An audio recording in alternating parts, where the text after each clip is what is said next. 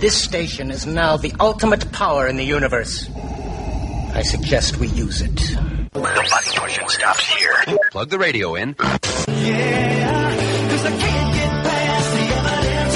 I can't get past the proof. I can't get past the evidence. It's impossible to do.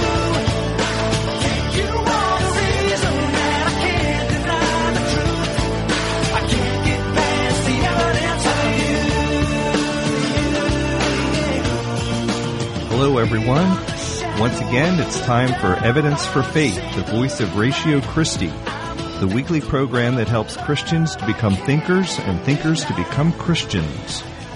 This is the program that presents the historical, archaeological, and scholarly evidences for the historic Christian faith based on the documents of the Old and New Testaments. And I am your host this week, Kirk Hastings. Our regular host, Keith Kendricks, is on vacation this week, but we have a couple of guest stars with us this week that regular listeners of this show will probably be familiar with. We have Kevin Harold. Hello, Kirk. Hello. And Jen Quinn. Hello. From Stockton. Yes. And you're with the Ratio Christi group there, right? Yes, I'm a Stockton graduate, but I still help out with Ratio Christi, and I'm going to start studying for my master's through Biola in January. Okay. So we have a really interesting discussion today that we're going to have between the three of us. We hope you'll stick with us for the whole hour for that. And before we get started, though, let me mention a couple of things. If you'd like to listen to podcasts of our previous programs, they're available on our website, which is www.evidence4faith.com. And they are also on ratiochristi.org, and you can listen to them on iTunes. And if you'd like to ask us a question, you can email us at email@evidence4faith.com. And we have a Facebook page if you'd like to check that out and send some comments in. So, we're going to start off with our quote of the week. I have a quote here from Bishop Fulton J. Sheen, which some of you older people may remember. He used to have a TV show back in the 50s and 60s. And he said, quote, "Wrong is wrong, even if everybody is wrong. And right is right, even if nobody is right." Interesting little quote, and it kind of ties in with our topic. This week, we are going to focus on the problem of evil this week. We've done a couple of podcasts in the past on this, but we're going to explore that topic again and maybe go in some different directions with it. So we have a bunch of questions here that we've come up with, which we're going to pose these questions, and then we're going to discuss the answers. And the basic question here that we're going to be talking about today, I guess if you could sum it all up, is what some people would call a logical conundrum. If God exists, and God is good, and God is all-powerful, then why is there evil and suffering in the world? That's a good question, Kirk. What would you say? Well, I've actually written a couple of little essays myself on this in the past. It's a sticky question. It's been around for a long time, of course. People in each generation probably have this same question, and we're going to pose some possible answers here from reading the Bible and what the Bible has to say about this topic. I guess we could, in trying to answer this real general basic question here, I'm going to give a short answer and a long answer. Why is there evil and suffering in the world? If God exists and He is good and He's all-powerful, the short answer, human free will. The long answer, we can go into a little more detail about that. We could say that God gave us free will when He created human beings, and those people they choose whether to live under His perfect jurisdiction or to disobey what He tells them to do. Adam and Eve, basically, their free choice brought sin and evil into the world. They decided to disobey what God told them to do, and that really started the ball rolling. The problem here is that some people say, well, God could have created us as robots and He could just tell us what to do and we would do it, and then we wouldn't have a problem with evil and all this other junk in the world. Why didn't He do that? Well, apparently God felt that free will was an important aspect. Of course, God Himself has free will. He is a conscious individual who makes choices, and the Bible says that we are created in God's image. Therefore, we have some of his characteristics, and free will is one of them. The problem is, if you create a being with free will so that he will freely choose to do right, which is what you hope he will do, he also has the possibility of choosing to do wrong. And therein lies the problem. So, let's look at a couple of different aspects, look at this from a couple different directions. Some people say, okay, if you eliminate God's omnipotence, if he's not omnipotent, that would mean he knows about evil and wants to intervene and to stop it, but it's beyond his power to do so. There are some people who believe that. There's, I'm trying to think of his complete name, Rabbi Kushner, who wrote the book, Why Bad Things Happen to Good People. I can't think of his first name at the moment. I can't either. He wrote a book on that subject, and he came basically to the conclusion that God is good, but he's not all-powerful. Therefore, he can't stop evil. So he has the power to cast the very universe into space, to be the master of string theory and all that, but he is not able to effect change that he wants. That's the way Rabbi Kushner sees it. Okay, another way of looking at it would be, well, what if God is not omniscient? What if he doesn't know everything? Maybe he's ignorant of the problem here, and he could stop it, but he just doesn't know about it or doesn't care about it. It's another way of looking at it.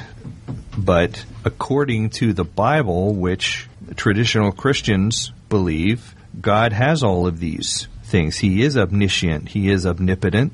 He is perfectly good. And yet there is still evil in the world. So human free will is what we're left with. He gave us the ability to choose, and that means we have the option to choose wrong, which the story in Genesis, of course, about Adam and Eve is about exactly that, the way the first two people chose to do wrong, which started the problem that we are still dealing with today. So let's backtrack a little from this. Let's define what is evil anyway. How do you define evil? Jen, you want to handle that one? Sure. Well, I'll start it off. First, I think you have to make a distinction between two different types, because we have natural suffering, which is the evils we see, such as tsunamis and hurricanes, when people are killed from a natural disaster. And then we also have a different kind, such as moral evil, when bad things are done by people. And a good definition of this could be undeserved and unnecessary suffering by a sentient being. Right. Of course, in this area, we know all about the natural evil, since we just went through a derecho, Sandy. a hurricane, a nor'easter. What else have we had? Thunderstorms lately. We've had a little snow. We've had all kinds of what some people would call natural evil lately, and we still have a lot of people in this area, that southern New Jersey, that are still dealing with the effects of Hurricane Sandy, which was about 2.5 weeks ago. Many people have lost their homes. They've lost all their belongings. They don't have flood insurance. It's really created a nasty situation. That's the two types of evil, personal evil and natural evil. Okay, with evil being defined, the next question that I would ask anyway is, okay, why do we need religion, and in particular Christianity, to talk about evil? Can't we just condemn the evil in the world without bringing religion into the discussion? Well, and many atheists say exactly this. Could I backtrack a minute, Kirk, on defining evil? We defined, Jen defined two types of evil, but really what is evil? If you watch movies a lot, you'll get a whole different ideas of what evil is. If you're a sci-fi channel fan, it seems it's always the flavor of week what the evil is. They'll have Shark Monster Week. They'll have Alien Monster Week. But us in the real world, we have to really come up with an idea of what evil is in detail. And I like the idea that was put that evil is not, as one religion teaches, an equal and opposite force to good. They teach that good and evil are complementary or opposing forces, like a circle split down the middle, and one is like wrestling with the other for all eternity. Kind of like yin and yang type of thing. Yang, yes, and being in the martial arts, I know of that concept. But the Orthodox Christian belief is that evil is more of a corruption of good. I think a good example is rust on the car. Now, in a perfect world, your car can exist without rust, but rust cannot exist without the car. So, I think of Tolkien. In Tolkien and his stories of Lord of the Rings, he paints evil as a shadow oftentimes, in the sense that as a person can exist without a shadow, but a shadow needs the person to exist. So we say that evil needs good, but good does not need evil. So evil is like a parasite, really sucking off of the good, corrupting it to its own selfish end. So I'd say, in a more detailed explanation, that's really what evil is, so that we could go on to the next question that you talked about. Okay, why do we need to bring religion into the discussion when we're talking about evil in the world? Can't we just talk about evil on its own? Right. Can't we just call evil evil, and we don't need some Christians getting all religious on us? We just all know that evil is evil. We can see it. I think of one Supreme Court justice, when he went to define pornography, he couldn't give a definition, but supposedly he said, "When I see it, I know it." Well, as apologists and thinkers, that answer might be very good in application, but we want a more detailed explanation. So I think calling something evil, what it needs is an ultimate reference point, because eventually you're going to ask, well, what criteria do you use to call something evil? How do you judge something to be evil and something not to be evil? What you need, in essence, then is a moral measuring stick, something like a reference point. And the illustration that I think is good is, you're like in a ship out on the ocean, and it's foggy, and you have no compass. You're going to really have no concept of where north is, where shore is. You're just adrift there without any reference point. So if God does not exist, then there is no moral absolutes by which to judge right and wrong.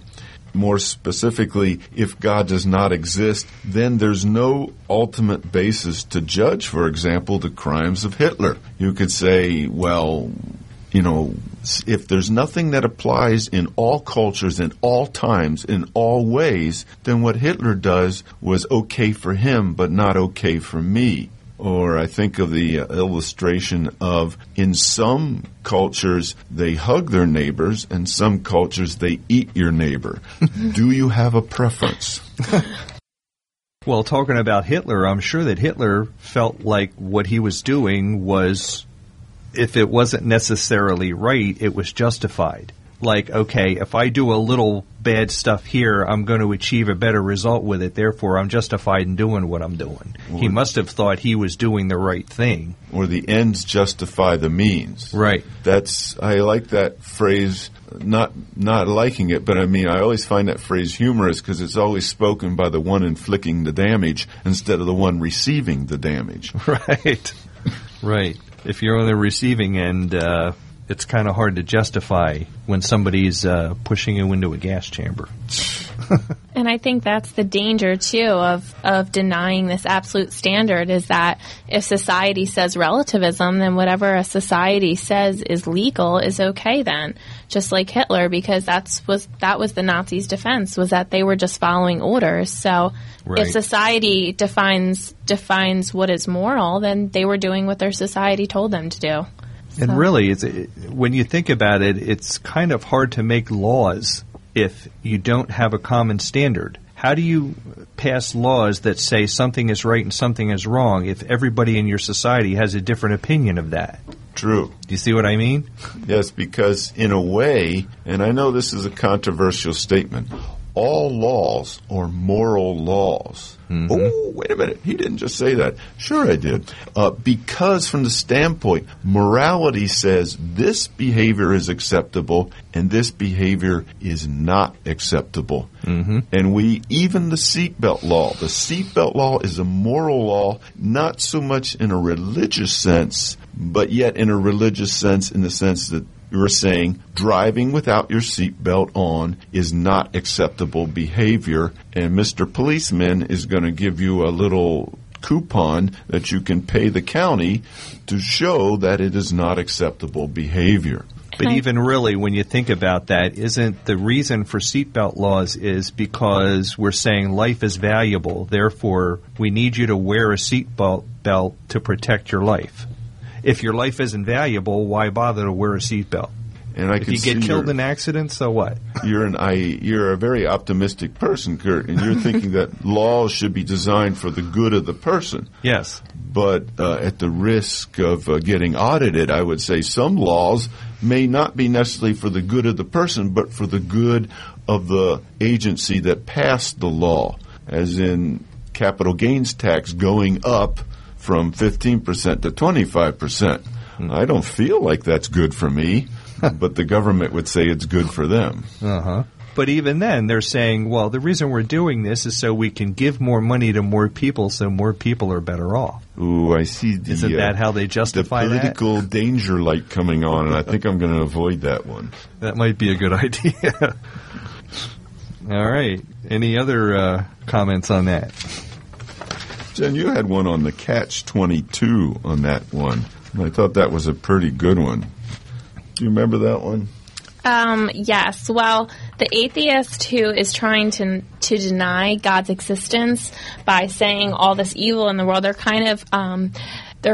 kind of a double standard, and they're caught in a catch-22 because atheism attempts to disprove God by accusing God of allowing evil things to happen, but by calling something evil, they're assuming that there is an ultimate standard of good, like what we were just talking about. So where does this objective standard of good come from? It has to come from outside of us, a moral lawgiver. So how can you accuse God of violating the ultimate standard that you say doesn't exist? That's interesting, because a lot of atheists use that argument to say that God doesn't exist. Well, what about the evil in the world? God can't exist because of all the evil in the world. But if God doesn't exist, they're just why saying are you they calling don't prefer anything it. evil? Yeah, then why is anything evil? You know, it's like you can't have the one without the other. I think that's a very good truth. And C.S. Lewis has a good quote on that lines. I'll read that real quick. He says, "My argument against God was that the universe seemed so cruel and unjust. But how had I got this idea of just and unjust? A man does not call a line crooked unless he has some idea of a straight line.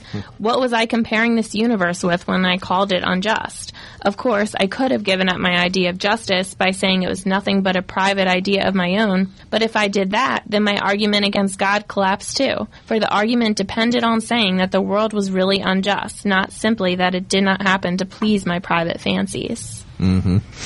See, I find that C.S. Lewis has a good quote for just about everything. He really does. Yeah, that's really what it comes down to is if God doesn't exist and there's no moral lawgiver, then there's no real standard for right and wrong. Therefore, and I've said this a few times, you get to the point where it's like you can't define anything as either bad or good. It just is. What is, and what isn't. You know, you can't go any further than that. Well, you know, I just crashed my car today and broke my leg. Well, that's not a bad thing. It just happens. It's an accident and it happened and I have to deal with it. But people don't do that. Even the atheists that try to say, well, there's no real standard of good and evil. And again, this goes back to an example that I remember C.S. Lewis gave in one of his books. He said, well, you take somebody that believes that, and when they go to sit down on a bus, you jump in and take their seat in front of them and see if they get mad at you or not and say, oh, you had no right to do that. That was wrong. They almost always will do that. And then you can turn around and say, well, how can you say that's wrong? You have no standard. Right, their moral intuitions come to surface when they're actually the one wronged. Then you see what they really believe. They don't live what they say. They say one thing, but they live as if something else is true, which is generally the Christian standard of right and wrong. But then they turn around and say that standard doesn't exist. I find that interesting. You know, if I take your seat on the bus first, that's not wrong. I'm just quicker than you are, that's all. You know, but they won't do that. They won't say, okay, well, great, you're quicker than I am. Too bad, I'll just find another seat. They get ticked off at you. Okay, so we've really come full circle here, and we're back at the question about God's existence. As in, can there be an overriding, applicable to everyone at all times standard of what's right and what's wrong, unless there is a God? Is that what we're saying? Yeah, I think we are. It's just adding a more, maybe possibly say, intuitive insight into it, because I'm sure most of our readers, most of our listeners will recognize the names Sam Harris, Richard Dawkins, Christopher Hitchens, and how they raised the question of evil.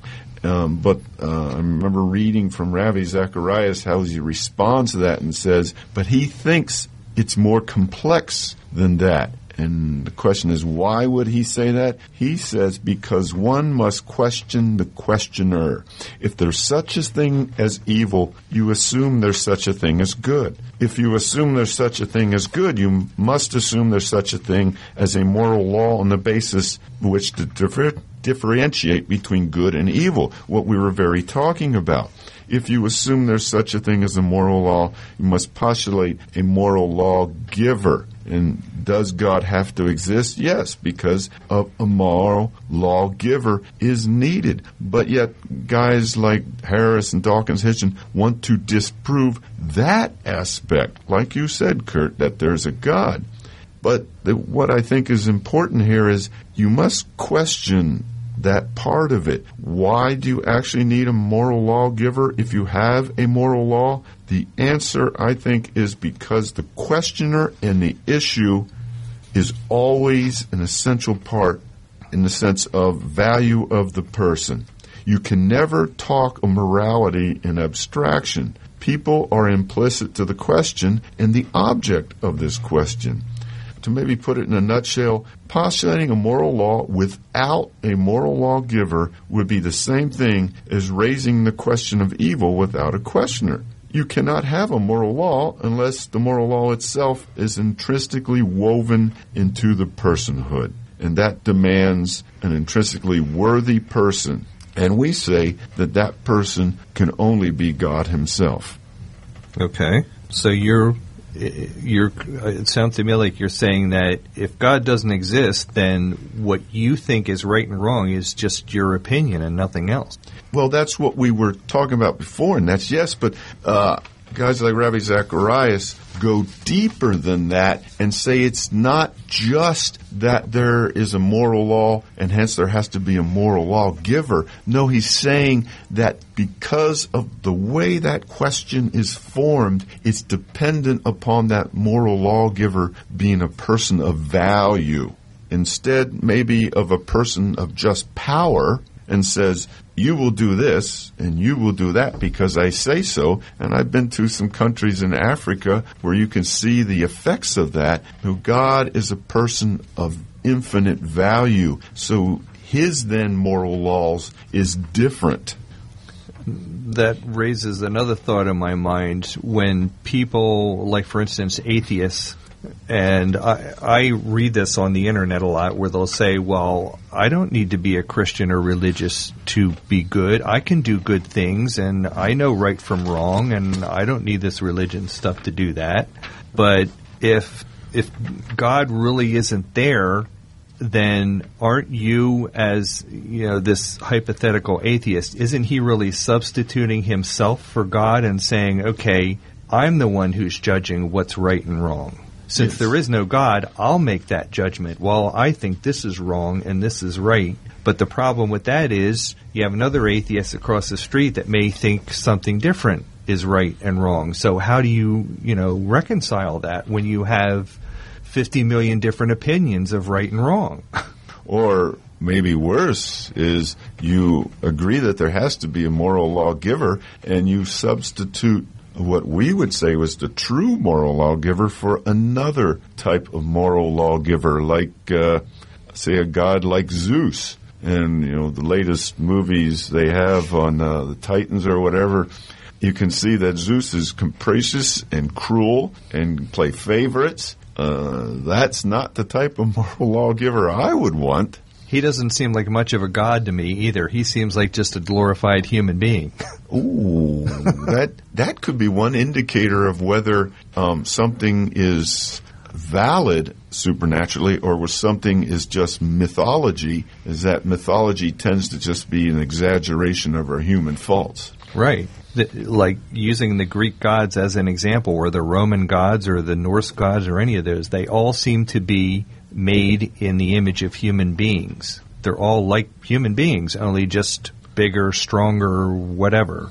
Right. Dangerously bigger, stronger, too. Right. But morally, they're no better than human beings are. Or worse, because they have the power to abuse. And I think, again, saying my travels around the world in many places, the part that grieved me the most was seeing the abuse of power, to selfish power over people who had no ability to resist the abuse of a dictator. It was like Idi Amin, remember, said he declared himself Presidente for life. Mm-hmm. A modern example of that might be the president of Iran today. Don't ask me to pronounce his name. But he thinks the same thing. He thinks that whatever he says, that's law. And what I say goes. And the rest of the people in the country have to do that, or else you get arrested or executed or whatever. And I think if Keith were here, he'd be tapping on our shoulders right now, because Keith emphasizes that Christianity, when done correctly, leads to the most liberty and flourishing for a civilization, for individuals. So you would want that type of person in power, executing laws, bringing about, influencing laws, is the person who is accountable to a moral God, instead of only accountable to himself. One of the other things that I like to bring up when people are talking about moral standards is I follow the Christian God because I have yet to come up with a better moral standard than the Ten Commandments or the Sermon on the Mount. If you can come up with a better standard than that, I'll follow it. So far, I haven't had any takers. Right. When we look at the whole of it, I think sometimes people object because they pull out one or two things instead of look at it. For example, in my marriage, the Bible tells me, orders me to love my wife as Christ loved the church. That's a pretty tall order. And I can remember many times in the past when I'd be angry at my wife, even though she is a perfect angel, but when I'd be angry at her, it would be almost like I could hear God saying, how would I treat her? And like, oh, yeah, I'm accountable to that standard, not my anger. Of course, you're saying that has nothing to do with the fact that your wife is sitting in this studio right now, does it? No, none whatsoever. I'm not looking for brownie points, so she'll make me brownies. No. And I hear she's a good baker. Martha was telling me that today. Oh, yeah, she's really good at that. Okay. Let's go on to the next question. Okay, we've talked about basically how we would define good and evil. Let's go in another direction. Look at it this way. If God is all-powerful, why couldn't he have made a better world than we live in now with no evil, no suffering, no tragedies in it? How do we respond to that? I really like that question because just the other day I was watching a debate between Dinesh D'Souza and Bart Ehrman, and that was that was one of his main points that he kept saying. Well, if your God exists, then he did a pretty awful job at creating this world because look at all the evil in it. Couldn't he have done a better job if he is all-powerful and all-knowing? And I think that just argument doesn't even take into consideration what the actual, what Christian theology actually says, because that is what God created. He created a perfect world, and it was under his jurisdiction and under his law. And he gave man free will, the possibility. He created not evil, but the possibility of evil. In order for us to be truly free creatures, we had to have the choice of whether to live under his jurisdiction or to go our own way and to sin against him. And so now because of that, now we live in a world where we are affected by our choice, by evil and sin. So yes, there's suffering at this point in time in this world, but not only did he create a perfect world to begin with, but when you look at the full span of Christian theology, this is not the only world. But during this time, we have the choice of whether we do want to live in that perfect world again, under God's rule and under his jurisdiction. And so what is 50 years of suffering if it's a second in the whole spans of eternity of someone who chooses God and chooses that they want to again live in a world where we are under his rule, where there will be no suffering, we're promised there will be no tears and no suffering. So what is a little second of suffering in this world to an entire span of bliss? So you're saying, according to the Bible, it tells us that God created the world perfect, and we basically messed it up. Exactly. So you're saying God isn't really responsible for the evil in the world, we are. Not at all. We chose it. We chose to disobey him and to not obey his law and to mess it up. Right. Well, then we could get into probably a whole nother program about God's justice. I was thinking more like that great theological premise called have your cake and eat it too, in the sense that we want a world in which God forcibly prevents suffering from happening, yet at the same time we demand our own autonomy, our own free will. Mm-hmm. And that is just contradiction. You can't have both at the same time. Right. So you can't have your cake and eat it too, no matter how good the cake may taste when it's made by my wife. And again, we're at the same idea of consequences for your actions. People say, well, I want a perfect world, but I want to be free to do whatever I want. What they're saying is, I want to do whatever I want, and when it's wrong and it makes a mess, I want God to clean the mess up. Right. And take the consequences of my actions away. But then what's the point of having free will if every time you do something wrong, God removes the consequences of it? That's not free will at all, right? Yeah. That's true. Although I wouldn't mind that once in a while if he would clean some of my messes up, but... And he does sometimes, doesn't he? Sometimes he does, yes. His mercies are new every morning, he says. Well put. Yes, and really, that could be another program about how Jesus Christ came to clean our mess up. Right. So, okay. Let's go on to another aspect here. Let's see. Our next topic would be, Kevin, do you want to focus... Well, actually, Jen, do you want to talk about... question number 5 here about the intellectual and emotional aspects of evil? Sure. I think... You're interested in that aspect, aren't you? Yes, I am.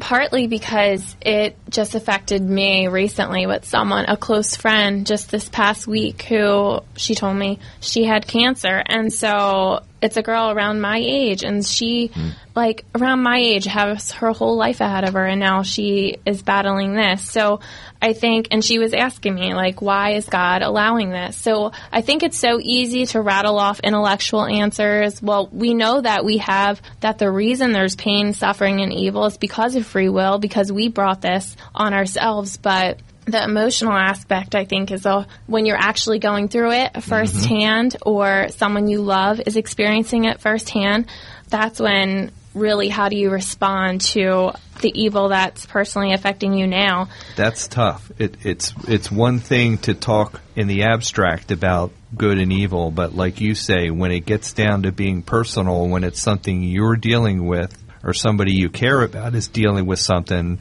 it's like a whole different ballgame then. Mm-hmm. And that's when it gets so much more real. Do you trust the promises? Like God, we weren't promised a life free from sufferings and from trials, but we know that God does promise there is purpose in the trials that we go through, and that and that good can come out of it. And also he promises to comfort us like none other. Like atheism raises this problem of evil, but they really have no solution to it. Christianity does offer hope to the problem. Jesus Christ went through it himself, which is what we were going to address a little bit later, but God tells us that we can question him. Like that's what David did in the book of Psalms. God, why am I going through this? Lord, be near me. Constantly, all throughout Scripture, people crying out to God, and he promises that he's not distant from our pain, that he's there to comfort us. And isn't that, I'm just thinking about all the different parts of the Bible that deal with that. Like the whole book of Job is really about that. Job went through a lot of suffering, and he felt like he didn't deserve any of it. And that's the whole point of the book. And he questions God, why are you allowing this to happen to me? And the interesting thing I find in the book of Job is when you read it and God comes down to him in the end and kind of gives a speech to him, but he doesn't answer Job's question directly. He doesn't tell him why the things that happened to him. All he does is reassert his sovereignty over the universe and that he knows everything and that he created everything, and who are you to question me? And at the end of his speech, Job says, I can't answer that. I put my hand over my mouth. Compared to you, I'm insignificant. I know nothing. Right. Isn't that an interesting? I love that whole passage because God just goes on about how he created the world and who are you, Job? Like, don't you know you can trust me by now? Like, and we just finished studying in my church the book of Habakkuk in the Old Testament, where he does the same thing. The Hebrew people were going through some really difficult times. And he questioned God about it. He said, why is all this evil in the world, and why do you not do anything while all these terrible things are going on? That's the whole theme of the book. And, I'm reading that book and I'm thinking these are the exact same questions that we ask today. Thousands of years later, we're still asking the same questions. Right. And God's answer is still the same. His answer basically is, I know what I'm doing. Therefore, you need to just trust me and let me take care of things. Right. And that's basically what he told Habakkuk, the same thing that he told Job.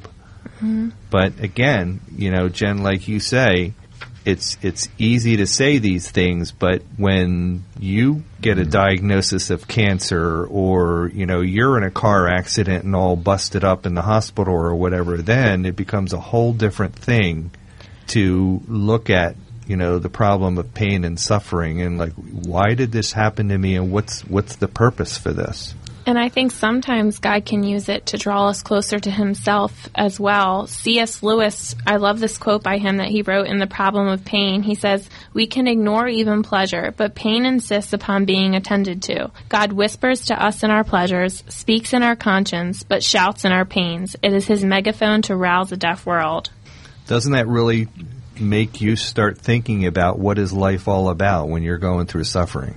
If you're having a great time and things are just flowing along and things are just great, you're not going to sit down and think about, why am I here? What's life about? You just float along. Right. But when something happens to shake your world up, all of a sudden it's like, what's going on here? It makes you start thinking. Mm-hmm. Yep.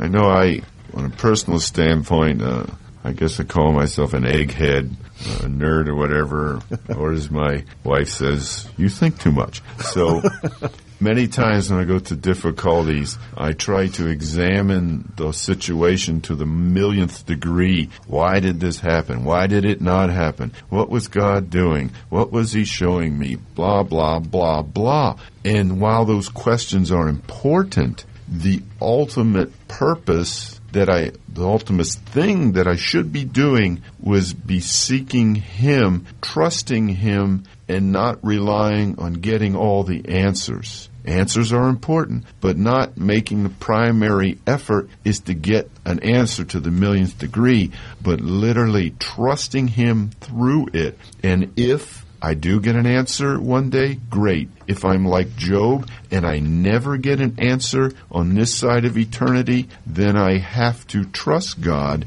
that is something that's good for me, even though it doesn't feel good for me. Or it doesn't seem good right now, but yes. it's not going to last forever, and when it's over, I'll know why I went through that. Right, because the Bible says that all things work together for good. It does not say that all things are good, but God uses them for good. To tell someone who's suffering from cancer that this is a good thing for you is cruel, I think, and very insensitive. But to say that God can use good out of it, He can bring good out of evil. right. You can actually effect some good for others through your own suffering. I mean, that's a very important distinction, but it's, I think, a helpful thing to remember, not only from the standpoint of God, but the standpoint of not insulting the person who's really suffering. Right. Right. You wouldn't want somebody coming to you when you're going through hard times and say, well, you know, God did this to you because it's a good thing and he wants you to go through this. You know, I wouldn't take that too well myself. Which, Jen made an important point this morning in Sunday school, and I think it is that sometimes when these things happen, and as Christian eggheads, we try to give answers to people who have questions. Sometimes it isn't necessarily about immediately answering the question as it is maybe listening and being there with the person. Comfort them with your presence and not so much with your words. So later on, there might be an opportunity for words, but at the immediate answer, the person doesn't want to hear a nice little slogan. They're looking for your presence in their life while they suffer. That's also, we could find an example of what you just said in the book of Job again, where when Job is crying about all the things that he's gone through, he has 3 of his friends that come and sit with him, and it says that for the first, I don't know how long it was, a few days or a few weeks or whatever, his friends just came and sat with him in silence and just suffered with him. Yeah. And that was the right response. But where they got into trouble was when they opened their mouth. Yes. After a while, they started trying to answer Job's question about why this happened to him, and that's when they started getting into trouble. That's such a good point. I think of the verse, and I can't quote it, unfortunately. It says, even a fool looks smart when he keeps his mouth shut. Right. That's a paraphrase. But Proverbs, I know what you're talking about. Yep. It's a good example for us that, you know, if somebody's hurting, sometimes the best thing you can do for them is just sit there with them and not say a word. Just, you know, be there with them. And don't try to explain to them why this happened to them, because that's just going to make things worse. yes. We have another interesting quote here, again from C.S. Lewis. This is from his book, A Grief Observed, which really a lot of what we're talking about here, C.S. Lewis himself went through this very thing. He spent many years, well, he started out as an atheist.